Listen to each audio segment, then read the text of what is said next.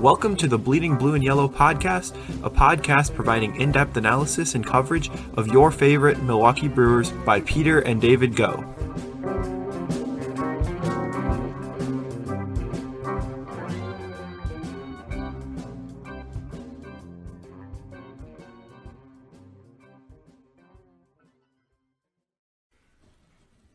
Welcome to the Bleeding Blue and Yellow podcast. I'm your host, Peter Go here, David. David, what can we say? Corbin Burnes, National League Cy Young. I know we've been talking about Burnes and the Brewers pitching staff all year, but should be a good one today as we break down the National League Cy Young Award winner, Corbin Burnes. Certainly should be. Was very excited to hear the news of Corbin Burnes winning the Cy Young. I was watching the show that revealed who would win with my dad, and we both let out a fist pump and gave a high five right when we heard Orel Hershiser say Corbin. We were very excited. I was a little bit worried that he might not win it, and it seems like those thoughts were backed up by the fact that he only won by 10 points. Voting was really close, so that was something that was it was a pretty tight race, and I don't think you could have gone wrong with Burnes or Wheeler. Voters chose to go with Burnes. Certainly, we are very excited about that. We'll talk a little bit more about Corbin Burnes and his Cy Young season in a little bit. Yeah, absolutely. I won't jump into it more than that, but it was, I will say, a little bit of a surprise to see him win, but was very much excited and happy to see that those words come out of Orel Hershiser's mouth. It was a little bit strange, like waiting to just mouth out who Hershiser was going to select, and I agree, I was surprised. But we'll get to more of Corbin Burnes further on into this episode. First, David, what's today's trivia question? Today's trivia question is who are the two longest tenured Brewers? Manny Pena was the longest tenured Brewer. He just signed with Atlanta, and as I'm wearing the Braves shirt again now under, you can't see it. It seems like I do this every week, but who are the two longest Brewers? So this goes by service time. So kind of continually, who's spent the most time with the Brewers? So not counting Lorenzo Cain, who debuted for the Brewers back in 2010. This also doesn't include Hauser, who debuted in 2015, but then was in the minors for a while. So just know a little bit of the parameters on that. Or even Craig Counsell. Well, that's longer true. Tenured than 2004 or something like that. Yeah, or even as a manager, though. I was just thinking even as a manager. True, that is true. He has outlasted. I think he had outlasted Pena too, but I think there were John Axford this year. He was teammates with him for a little bit, but he would be the longest, and he's the longest tenured manager in the National League with the same team. So it feels like they're not very long tenured, the players now, but I mean I think it's partly because of just the way that Stearns manages the team, and it's worked for the Brewers. So that's absolutely. Today's trivia question. Who are the two longest tenured Brewers? Yeah, and certainly more to come on Craig Counsell as well further into this episode. Many of you likely know where that's heading. But before we get to that, our random player of the day, a good one here. He's been mentioned many times before on the podcast. We'll have to get him on the podcast sometime. Wei-Chung Wang, a name that many of you will be familiar with. Not for his on-field performance, probably most for his music video performance, I would guess. I would have to say so. Yeah, that was probably his best performance of the year. That 2014 year, the Brewers stashed him on their roster after picking him up in the Rule 5 draft in hopes to be the next Ching-Ming Wang or Wei-Yin Chen. Wasn't necessarily the case with him, a 10.9 ERA. I just remember watching him out there, and he was not a major league pitcher, far from it. And it was evident because the 10.9 ERA came in all mop-up duties as well. I remember one time it had been like 2 weeks since he had pitched. Bullpen was really taxed, and they were down 4-3 in the 7th inning. They're like, we got to just put him out there. I think he allowed 5 runs in the first inning out there. I kind of felt bad for him because he was not a major league caliber pitcher yet at that point. I agree, and that's got to be tough too from a confidence level as well, just to be thrown out there like that when you're not ready. And of course, that 2014 year with the Brewers also had a few games in 2017 as well with the Crew, and then in 2019 moved around from Toronto, Oakland, and actually returned to Pittsburgh, where the Brewers initially picked him up from. I believe he's playing in Taiwan now. Is that correct? That is correct. He went back to Taiwan, pitched a year in Korea, I think, actually. I think between his second stint with the Brewers and before he came back, and then went to Taiwan for the 2020 season. And was there again 2021? I think he was the first overall pick. They have a draft of Taiwanese players, so he went first overall. Actually, can't imagine that there are too many Taiwanese players that are ex-big leaguers pitching or playing in that league at all. Just a handful of Taiwanese players ever. I was looking at a list of all the Taiwanese players, only 16 in total that have played, and the first one debuted in 2002. So we've seen a lot since then, but really none before then. So just thought it was kind of interesting, Wei Chung Wang being one of that group of 16 Taiwanese major leaguers. Yeah, and we talked about Manny Pena departing as the longest tenured Brewer. Brewers quickly filling his backup in Pedro Severino, signing a 1-year, $1.9 million deal. He looks to be the backup catcher after the Brewers decided to part ways with Luke Maile. Of course, he'll be backing up Narvaez after a solid year from him. What are your thoughts on Severino, and are you happy with the move? I don't mind it. I'm glad that they were able to bring in an established catcher to back up Narvaez. He's been in the majors for a few years now, bounced around between primarily Washington and Baltimore, staying on that Mid-Atlantic region. But he had an okay year. He actually got most of the playing time in Baltimore this year, but they decided to non-tender him. Hit 248 this year, slugged 383. Certain publications have his defense as better than others. Baseball Reference, I was saying, they're a little bit like his defense, a little bit better. Theirs is more based off of like blocking and base stealing numbers. Fangraphs more dependent on the pitch framing metrics. Fangraphs does not rate him out quite as highly as Baseball Reference does. But the Brewers have shown a good job of being able to really improve their catchers and their defense. I know Mario Feliciano, the Brewers' top catching prospect, he's a guy who has really improved since he got into the organization as a high school draft pick. Narvaez, I mean, we've seen that one with our eyes. We saw him early last year versus even by the end of this year. He looked much, much better. So certainly the Brewers are hoping to do that, continue the development of Pedro Severino. He is 28 years old, but could be a little bit of upside. They can control him for another year beyond 2022 as well. So bringing in potentially a couple of years back up Pedro Severino, also a right-handed hitter to complement the left-handed hitting Narvaez. Yeah, that makes a lot of sense, and I agree. He can add some value, be an established catcher there, and a little bit more upside perhaps than Nevin Ashley or some other past Brewers backstops. Where do you see playing time falling? Of course, we know Narvaez is going to be the starter, and certainly we expect probably, maybe not a similar year to 2020, but still we are expecting pretty decent things from Narvaez. Do you see him playing 3 out of 5 games, 4 out of 5 games, the everyday catcher, whatever that looks like nowadays? I would say probably around 4 out of 5 games, and I think that the game that he sits is going to usually be the one that comes against a left-handed pitcher. It's more common now that catching platoons will fall that way. I think it was less common. It was more based on the starting pitcher, but the Brewers haven't really done that. They didn't do that with Narvaez and Pena, and I think that it'll kind of continue that way with Pedro Severino taking over as the backup catcher.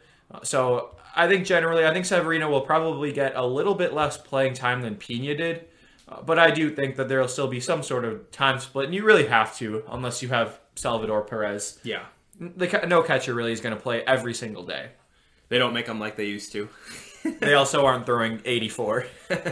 Fair. Yeah, it was a pretty busy week, really, in early part of the offseason. The Pedro Severino signing. Brewers also acquiring Mike Brosseau, the utility infielder from the Rays in exchange for Evan Reifert. What were your thoughts on this trade? How do you see Brosseau filling in with the Brewers roster? He's a utility infielder. He's someone that I think could fit in nicely, got that positional versatility that the Brewers love. His left-handed pitching really well. At a down year in 2021, and value was a little bit lower. He only had a 266 on base, 347 slugging, but he can play all over the infield, especially play a little bit of corner outfield as well. And he's coming off a really good year in 2020, where he hit 302 in some limited playing time, 98 plate appearances, but has had some success at the major league level. He's played, looks like every position except for shortstop, and he actually has pitched in his major league career a couple times too, other than shortstop, catcher, and center field. So those up the middle positions, but could pretty much play anywhere else. And he's probably best known for hitting a big home run off Aroldis Chapman in the 2020 ALDS, put the Rays ahead in Game 5, the deciding Game 5. and propel them into the American League Championship Series. So Mike Brosseau could be a nice addition to the Brewers roster, but also could maybe spell the end of Jace Peterson. That's something that was brought up. I think it's possible. I would like to see the Brewers retain Peterson. I think there is room for both Peterson and Brosseau, both pretty good hitting utility infielders. We'll see what the Brewers decide on Peterson. Yeah, I think that'll come down to potentially what they decide to do at first base. Because you think about the, Yelich, Kane, Taylor, JBJ in the outfield, and then you've got potentially Peterson and Brosseau that could sit on the bench.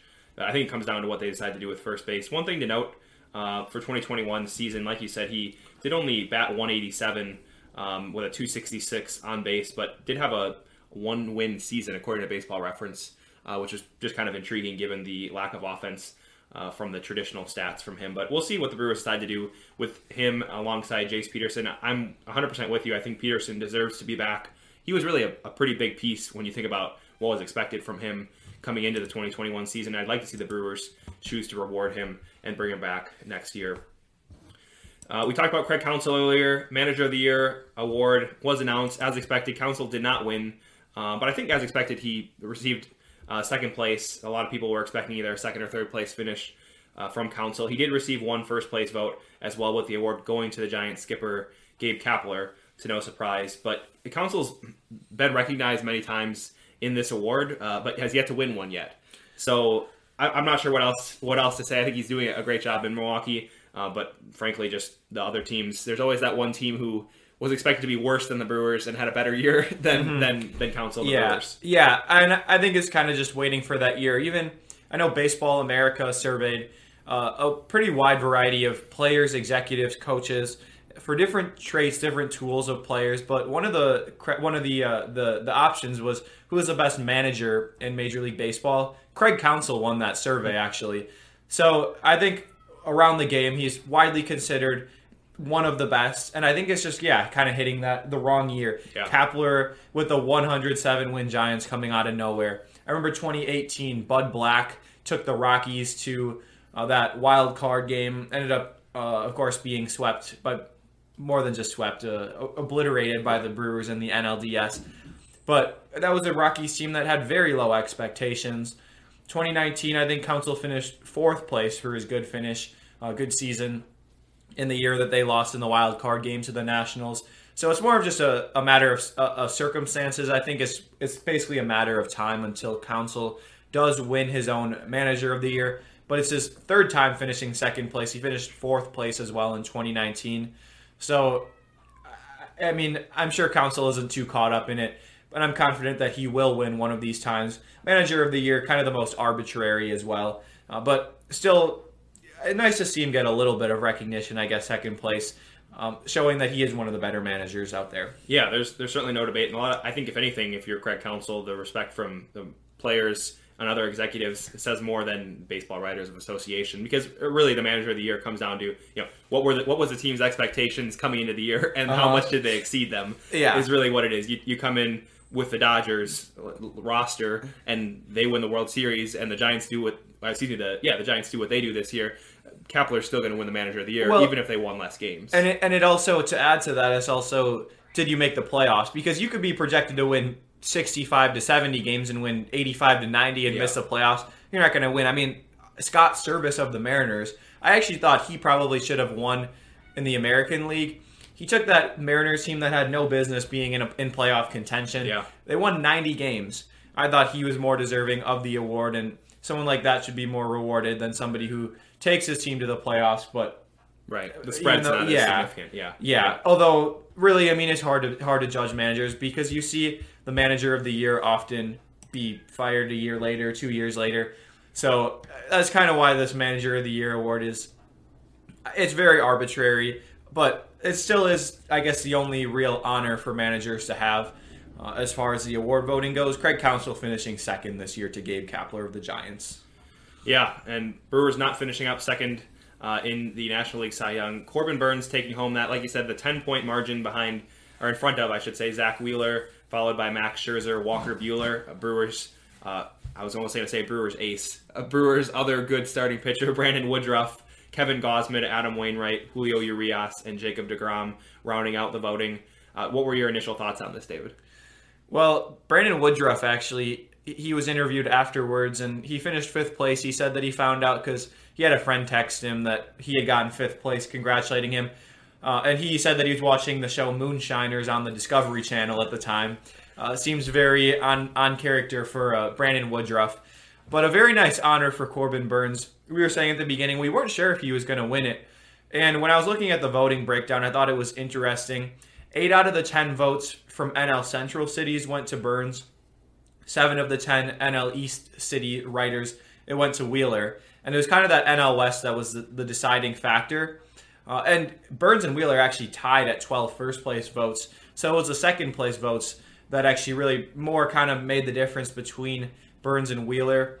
And more of the NL East and NL West writers had Burnes, I guess, as second place. Scherzer receiving 6 votes for first place as well. So kind of interesting to see the breakdown. I've never really seen it. And both of the Milwaukee writers voting in favor of Corbin Burnes for Cy Young in first place. Yeah, I'd like to know who voted Corbin Burnes 4th and who voted Zach Wheeler 5th. There's always those outliers out there. We've talked about this with the Hall of Fame voting and just those sort of bizarre votes that don't seem to make any sense. I'm not sure the case you can make for Corbin Burnes finishing 4th in the National League Cy Young. I get it if you want to say Burnes is 2nd. Maybe if you want to say Burnes is 3rd, I just would strongly disagree. But maybe you can make the case. I don't know how he ends up 4th or Zach Wheeler ending up 5th as well. Both of those seem way far out of right field, in my opinion.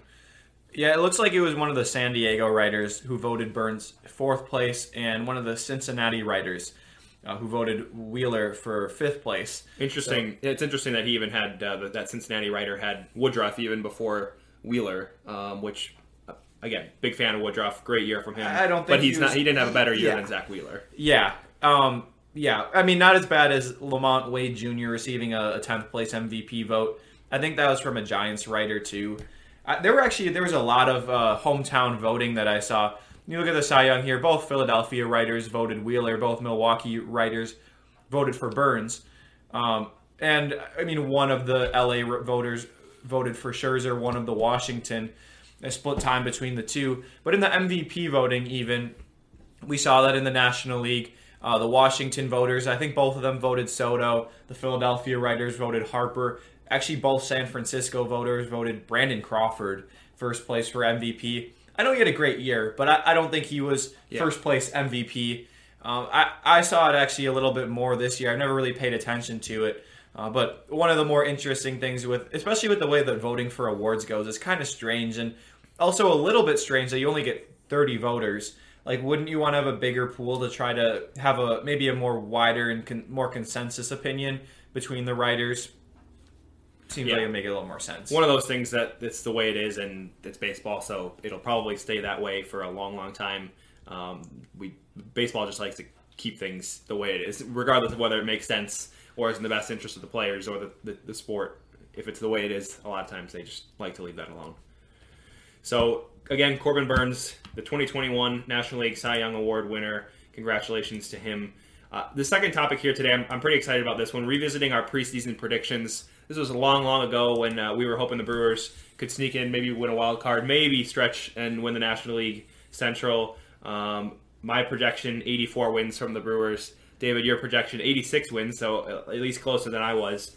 Brewers slightly outperformed expectations. Any thoughts on our projected win totals? Well, we both actually said that our win totals were going to win the division. We said that the 84 and the 86 were going to be able to win the National League Central. Of course, we were right that the Brewers won the Central Division, but outperformed our estimates by about 10 wins, winning 95 games this year. And the Brewers, the players were a little bit different. I mean, once we got past midseason, they had Willy Adames, who, of course, we've talked about him a lot. He was excellent. They had Eduardo Escobar. The bullpen looked a little bit different. Jake Cousins emerged. Hunter Strickland had a really nice year. So there were a lot of things that factored in that maybe if we would have known about, we might have had them a little bit higher. But at the same time, they did significantly outperform the expectations that were had for them. Well, I think on the flip side, if we were told Christian Yelich was going to have the year that he had, In 2021, I don't think we were going 96 wins either. Yelich, both of our picks for the Brewers MVP, of course, we couldn't have exactly seen Adames or really Burns having the year that they had. But both of us with Christian Yelich, our early season MVP, of course, both of us going with Adames and or Burns for the years that they had.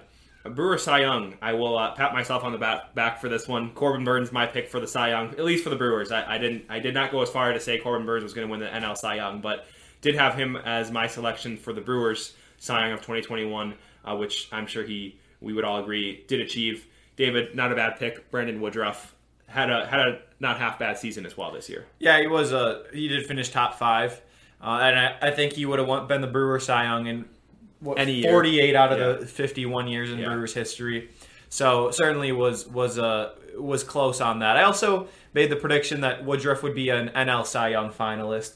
Perhaps if Burns wouldn't have been so good, maybe Woodruff would have gotten more recognition and more credit. So I blame that on Burns. I said that Woodruff would be a Cy Young winner. I also said Freddie Peralta was going to be an All-Star. That's true. I'd like to pat myself on the back for that one. I think that's a bolder take than Burns as a Brewer Cy Young. As a starting pitcher, Freddie Peralta's a starter. Yeah, absolutely. Jumping over to the National League MVP, my pick, Ronald Acuna Jr., of course, he was off to a good start before the season-ending injury. So, of course, he not winning that award. David getting number 2 there. Juan Soto did have a good year and could have won it. Certainly in another year he could have won it. A great year from him and Harper. Imagine if the two were still together in Washington. That would be a pretty crazy combination, I guess, depending on the Harper year that you get. But close one for you there with Soto. Similarly in the AL for me, Mike Trout, my pick. Of course, Trout as well getting hurt. The worst calf strain in sports history. Injury-ridden. Angels continue their bad luck and their playoff drought. You actually went with another Angel, Shohei Ohtani, who had, I think, a pretty good year, I've heard. Yeah, I hit that one on the head. I kind of forgot about that until later on in the year, and I realized that I had said before the year that he was going to be the MVP. I said this was going to be the year he put it all together. More normal offseason leading up into a year where he could do both. Joe Madden seemed intent on letting him do both, and he let him go, and Ohtani did what... I mean, he exceeded. Both. Yeah, he exceeded all the expectations we had for him. Even mine. I did not think he would be this good. I thought he would be like maybe a pretty good hitter, pretty good pitcher, and he wins MVP, and he did more than that. So I guess I was right on that one, and I will take full credit for it. Well, before you get ahead of yourself, I'll jump over to AL Cy Young. Sure, you don't want to skip this one. AL Cy Young, my pick, Garrett Cole. Cole having a good year this year, obviously. David, your pick, Hyunjin Ryu. Yeah, Ryu had a 4.37 ERA and 169 innings, 143 strikeouts. Was like about an average starting pitcher. So, I mean, he didn't get hurt, I guess, but still was not a Cy Young caliber pitcher, unfortunately. So, I will. We can skip past this one. Sounds good. Over to the National League Cy Young Award. I had Max Scherzer, which didn't turn out bad, especially as he approaches age 40, and you going with Jacob deGrom, who also could have had a chance. I remember on that stretch run we were talking about with Burns in contention for the Cy Young, and deGrom was up there too. Him, of course, fading away, but not bad picks. I think both of us were there. Pretty safe picks. Yeah, I guess Scherzer, DeGrom. And if deGrom stays healthy, you win Cy Young, unless he fell off the table in the second half, which didn't seem like it was going to happen. And you did a nice job with the Cy Young predictions. Pretty nice job, but yeah, you also did pick Garrett Cole and Max Scherzer, who were, I would say, probably the two preseason favorites. They're aging, though. They're aging. I guess that is true. So we'll see. I mean, they don't look like it, though. That's for sure. I don't expect them to slow down anytime soon. American League champion. I went with the Yankees. You went with the White Sox. Both of us falling flat on that one. Mine won. White Sox had a great year. Of course, eliminated the playoffs earlier than expected. I was really hoping for a Brewers-White Sox World Series. I think that would have been a really, really good, fun matchup to watch, but both of us falling short on that one. And then in the National League, I went with the Dodgers. You went with the Padres, which I will just say... I'd say at least I didn't pick Dodgers-Yankees. True. That's fair. But Padres not even making the playoffs. Who would have thought that going into the year? Yeah, I would have been. I mean, of course, you knew the Dodgers were going to be there, so you knew it was going to be likely a battle there, we thought, between the Padres and Dodgers. Then, of course, you got the Giants emerging. That, of course, didn't help their case, but still to see them fall off. Would you attribute that to their just how young that team is, that they weren't able to just make the whole full 162-game season, or was it something else that you thought? I think that was part of it. It seemed like Jace Tingler, the manager, kind of lost the clubhouse a little bit. We saw more publicly the scuffle between Tatis and Machado in the dugout later in the year, which, I mean, I think what we see from the outside is really just a fraction of what goes on the inside, but bringing in Bob Melvin could help them. I think it's also possible, and this is more of an old school take, but sometimes you need more players to come up through the organization and really provide that core of players who play almost that brand of baseball. They are kind of more integral parts of the Padres organization. You know, Tatis came up through the organization, a superstar, one of their best players. Chris Paddock, starting pitcher. I'm sure I'm forgetting one or two guys. But really, there aren't a lot of guys that have come up through the organization as young guys. They brought in Manny Machado, Adam Frazier, Eric Hosmer, Tommy Pham, Yu Darvish, Blake Snell, Mark Melancon. These are all veterans that are coming in from the outside. You can supplement your team with them, but it's very hard to build a team that way. Reminds me kind of the Phillies right now. The Phillies, they started rebuilding, and then they were like, this is not going well, let's just throw some money at it. And they've ended up with a bunch of average teams, which is really what's happened. Now, I think the Padres are more talented than that. They have a little bit more talent on the way as well. But I think that's partly what happened, too, is they haven't really established their identity as a team. And I think that there is something to be said about that, even if it might not show up in the box score, the run differentials, that they're attributed maybe more directly to poor hitting or lack of on-base skills, when I think that there is something to be said about that. Yeah, I think it's sort of that AAU team for the basketball comparison there, where you just got a bunch of good players, put them together, and sometimes it works and sometimes it doesn't. And like you said, as far as the Tatis and Machado scuffle, I think that's just a combination of frustrations mounting up of the season, because, I mean, they were expected to be a World Series contender, and a lot of people had them coming out of the National League this year with the talent that they did have. So I think that also mounts a lot of pressure on a young team who wasn't able to withstand that. So certainly still a force to be reckoned with in the next couple of years, the next 5 years. They still have a very bright future ahead. This could just be, one tough year for them. Who knows? Certainly will be a valid competitor in the National League for the next couple of years. So there's our. I think we did all right. We had some flops in there, but Ohtani successfully selected from you was a good pick. Of course, the outstanding year that he had. Final topic here today, David, our Brewers free agent targets. We've talked about this briefly, mainly just mentioned a few names. You've mentioned Nick Castellanos, Nelson Cruz, Mark Canha. We've got a couple of those and some more today. Break down potential targets for the Brewers, I think across different budgets that the Brewers may choose to stick to. I think let's start with the biggest splash. If the Brewers did choose to go with him, Nick Castellanos, what are your thoughts on him and the likelihood the Brewers could obtain his talent?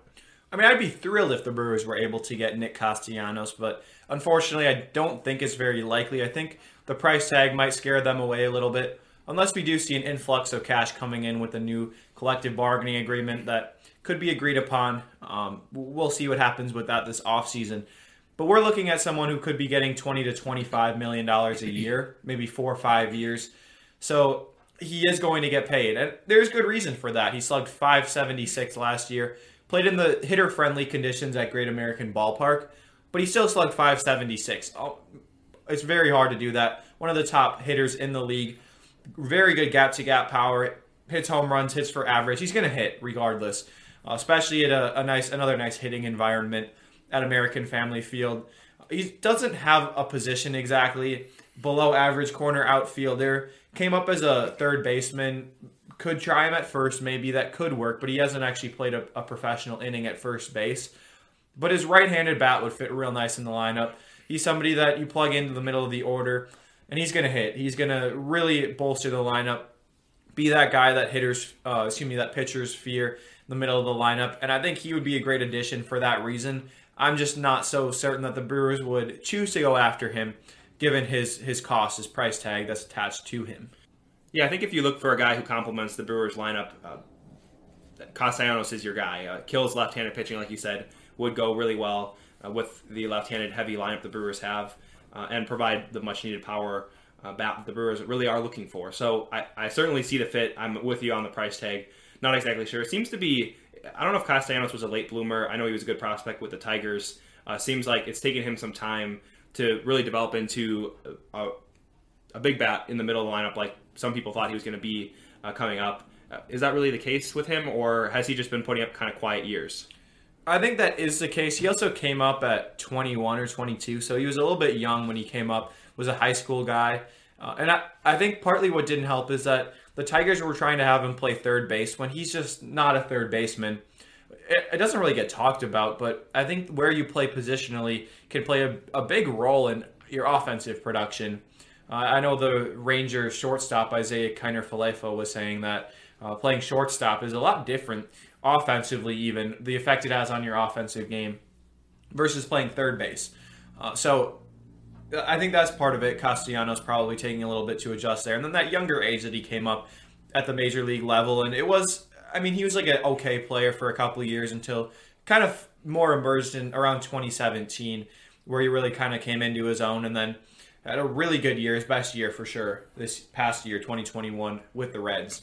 Yeah, it's certainly a good year to have a good one coming off now a free agent year. And like you said, he's going to get paid. And really, I think the only way the Brewers have a chance at him is if we see his market dry up a little bit. Maybe for whatever reason teams aren't as willing to pay the price that he's looking for, and maybe he goes late into free agency. But I think it's a long shot at this point that the Brewers would be committing that amount of money to a guy like Castellanos with the current payroll.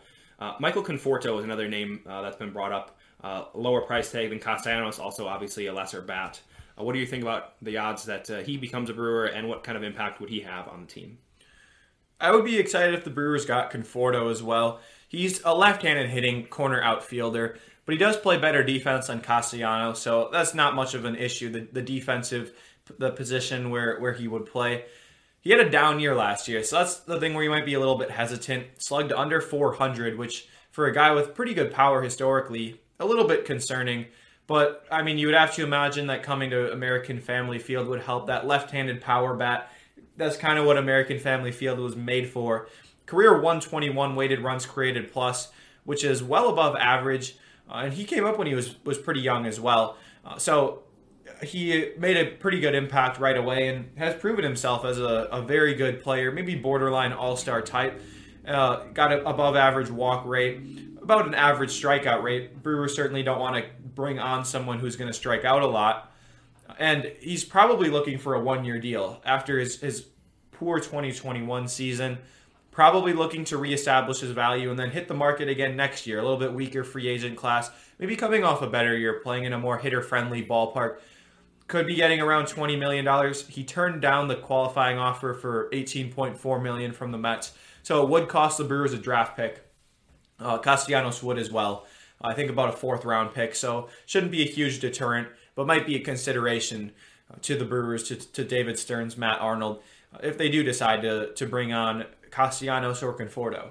Is a JBJ comparison to Conforto far off, given that Conforto, like you said, having a down year? Hit. Yeah, right, can hit. Conforto having a down year, and of course JBJ signing last offseason, coming off of a down year from him, and maybe not quite the same caliber player, even in his peak or in his prime. But is that somewhat of a comparison of these two guys? Well, I think the circumstances surrounding them are pretty different.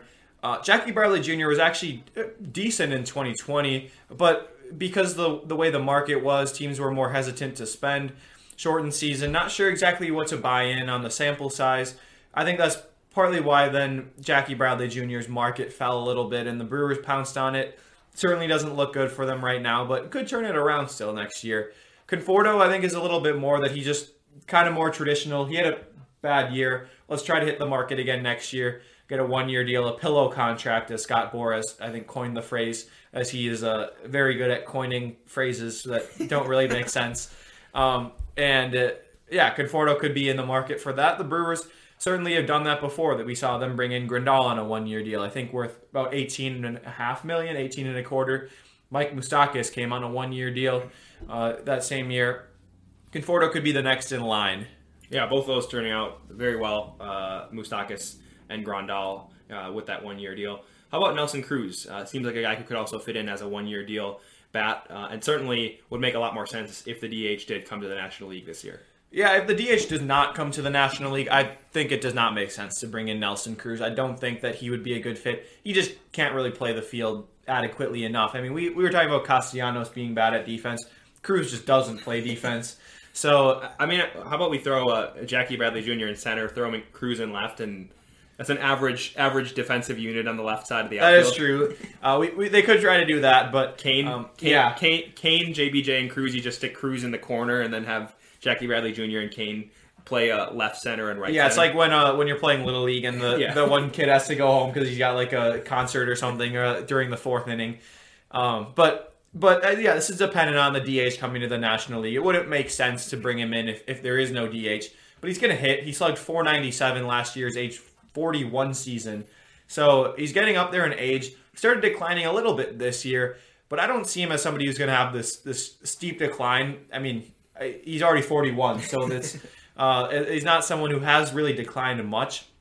And he's someone who doesn't strike out a lot, walks still a good amount, hits the ball hard, hits lefties well. Kind of a Castellanos-esque fit.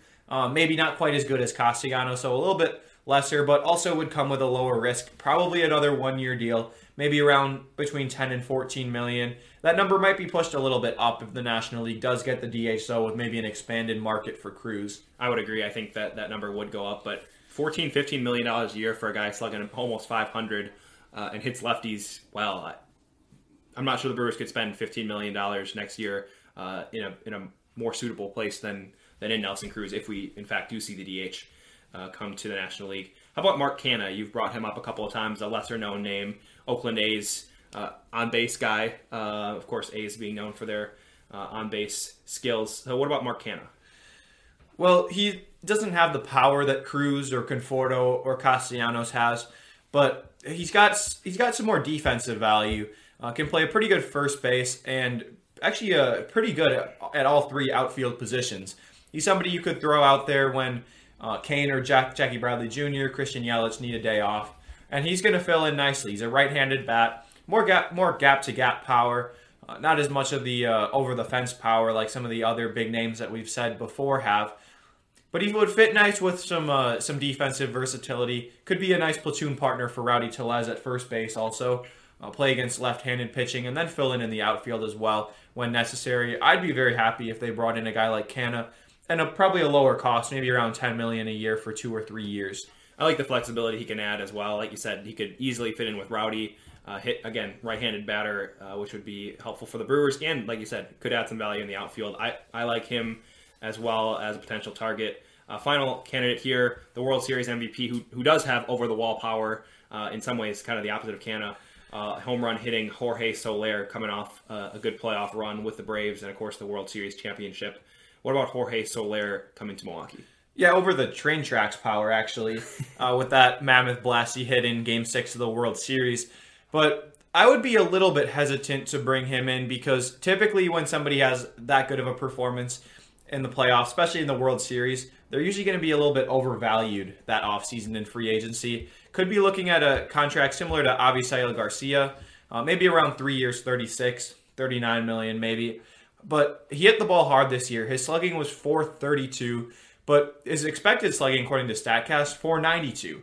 So painting a much different picture with his hard hit numbers, and could be more similar to the hitter that hit 48 home runs back in 2019 than the guy who hit, I don't know, maybe about 17, 18 home runs this year.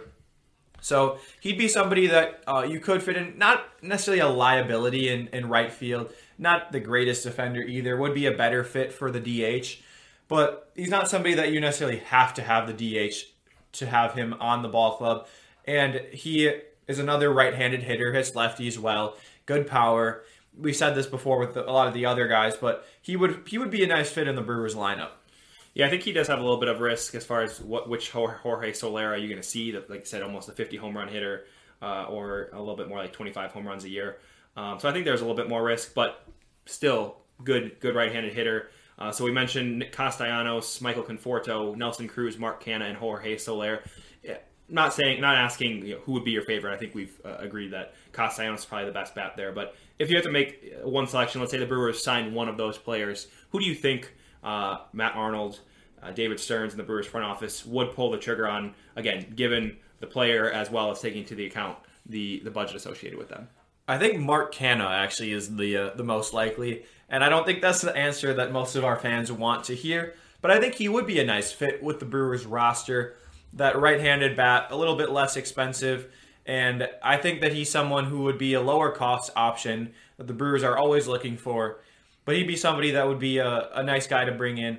I think that they maybe could bring him in, but also maybe bring in a big power platoon guy, somebody who maybe whose value falls late in the offseason. Seems like we see a lot of those guys. We saw Logan Morrison, kind of that Justin Smoke. I mean, I don't know if I want to make that comparison, but players along those lines that are usually players who kind of their market value will fall. You don't know exactly where the market value will be. I could see the Brewers looking for someone like that, maybe in addition to Canha, but those are some guys that I could see the Brewers going after. I think they should target them, and I would be very excited to see one or more of them in a Brewers uniform in 2022. Yeah, I could see Canha adding a lot of value. You think about the flexibility at first base and in the outfield, and just another right-handed bat.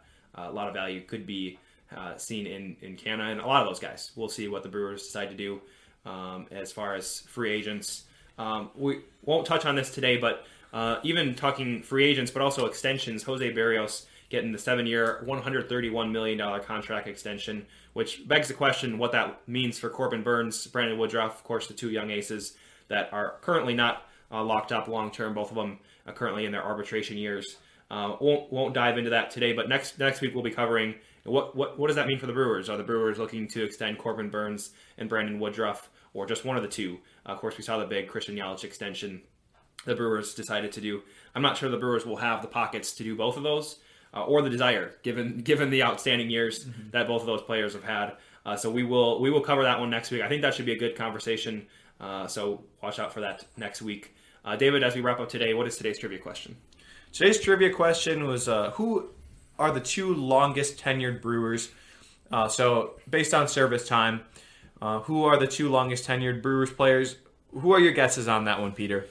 Yeah, it's funny to think back that our longest tenured players would be two relief pitchers. With given that relievers tend to be in and out more, but I believe I had seen this previously that Brent Suter and Josh Hader are now the longest tenured Brewers, which is mind-boggling. I guess I would go with at this point. Am I remembering that correctly? That is correct. Brent Suter debuted in late 2016. If you remember when he started for the Brewers, that was against the Mariners, and that was the first left-handed pitcher start for the Brewers, I think, since Tom Gorzelani in 2012 or 2013. Or Narveson? I think Gorzelani came a little bit after Narveson, but Suter came up and made that spot start, and then he was up and down the first couple of years. Had Tommy John surgery too in the middle of there. But has overall been a mainstay, a fixture in the Brewer staff, whether on the starting side or the relieving side. And Josh Hader, of course, the dominant reliever, came up mid-2017. So the Brewers actually only have Hader and Suter, who were on the team. Woodruff a little bit down the stretch in 2017 as well, when they fell just short of the playoffs. That was a team that was expected to not be in playoff contention at all. Ended up being at the All-Star break 5.5 games ahead of the Cubs. Corey Knebel had a phenomenal year that year, and they overperformed a little bit. Only a few members actually still on that team, even though that was really part of the same contention window. Yeah. But I would say that's probably a good thing, given that it was like Arcia short, VR I think was second, Keon Broxton in center. Chastain? Chastain was signed in 18, but Anderson had an excellent year that year, Junior Guerra. So a number of those pieces that were really nice stopgaps, but not guys that you really necessarily want to build around. And the Brewers did then add a couple guys, had some guys come up, Burnes and Woodruff, of course, built around them. And I guess that's what happens then when you do that. A lot of turnover, and Brent Suter and Josh Hader are now the two longest tenured Brewers.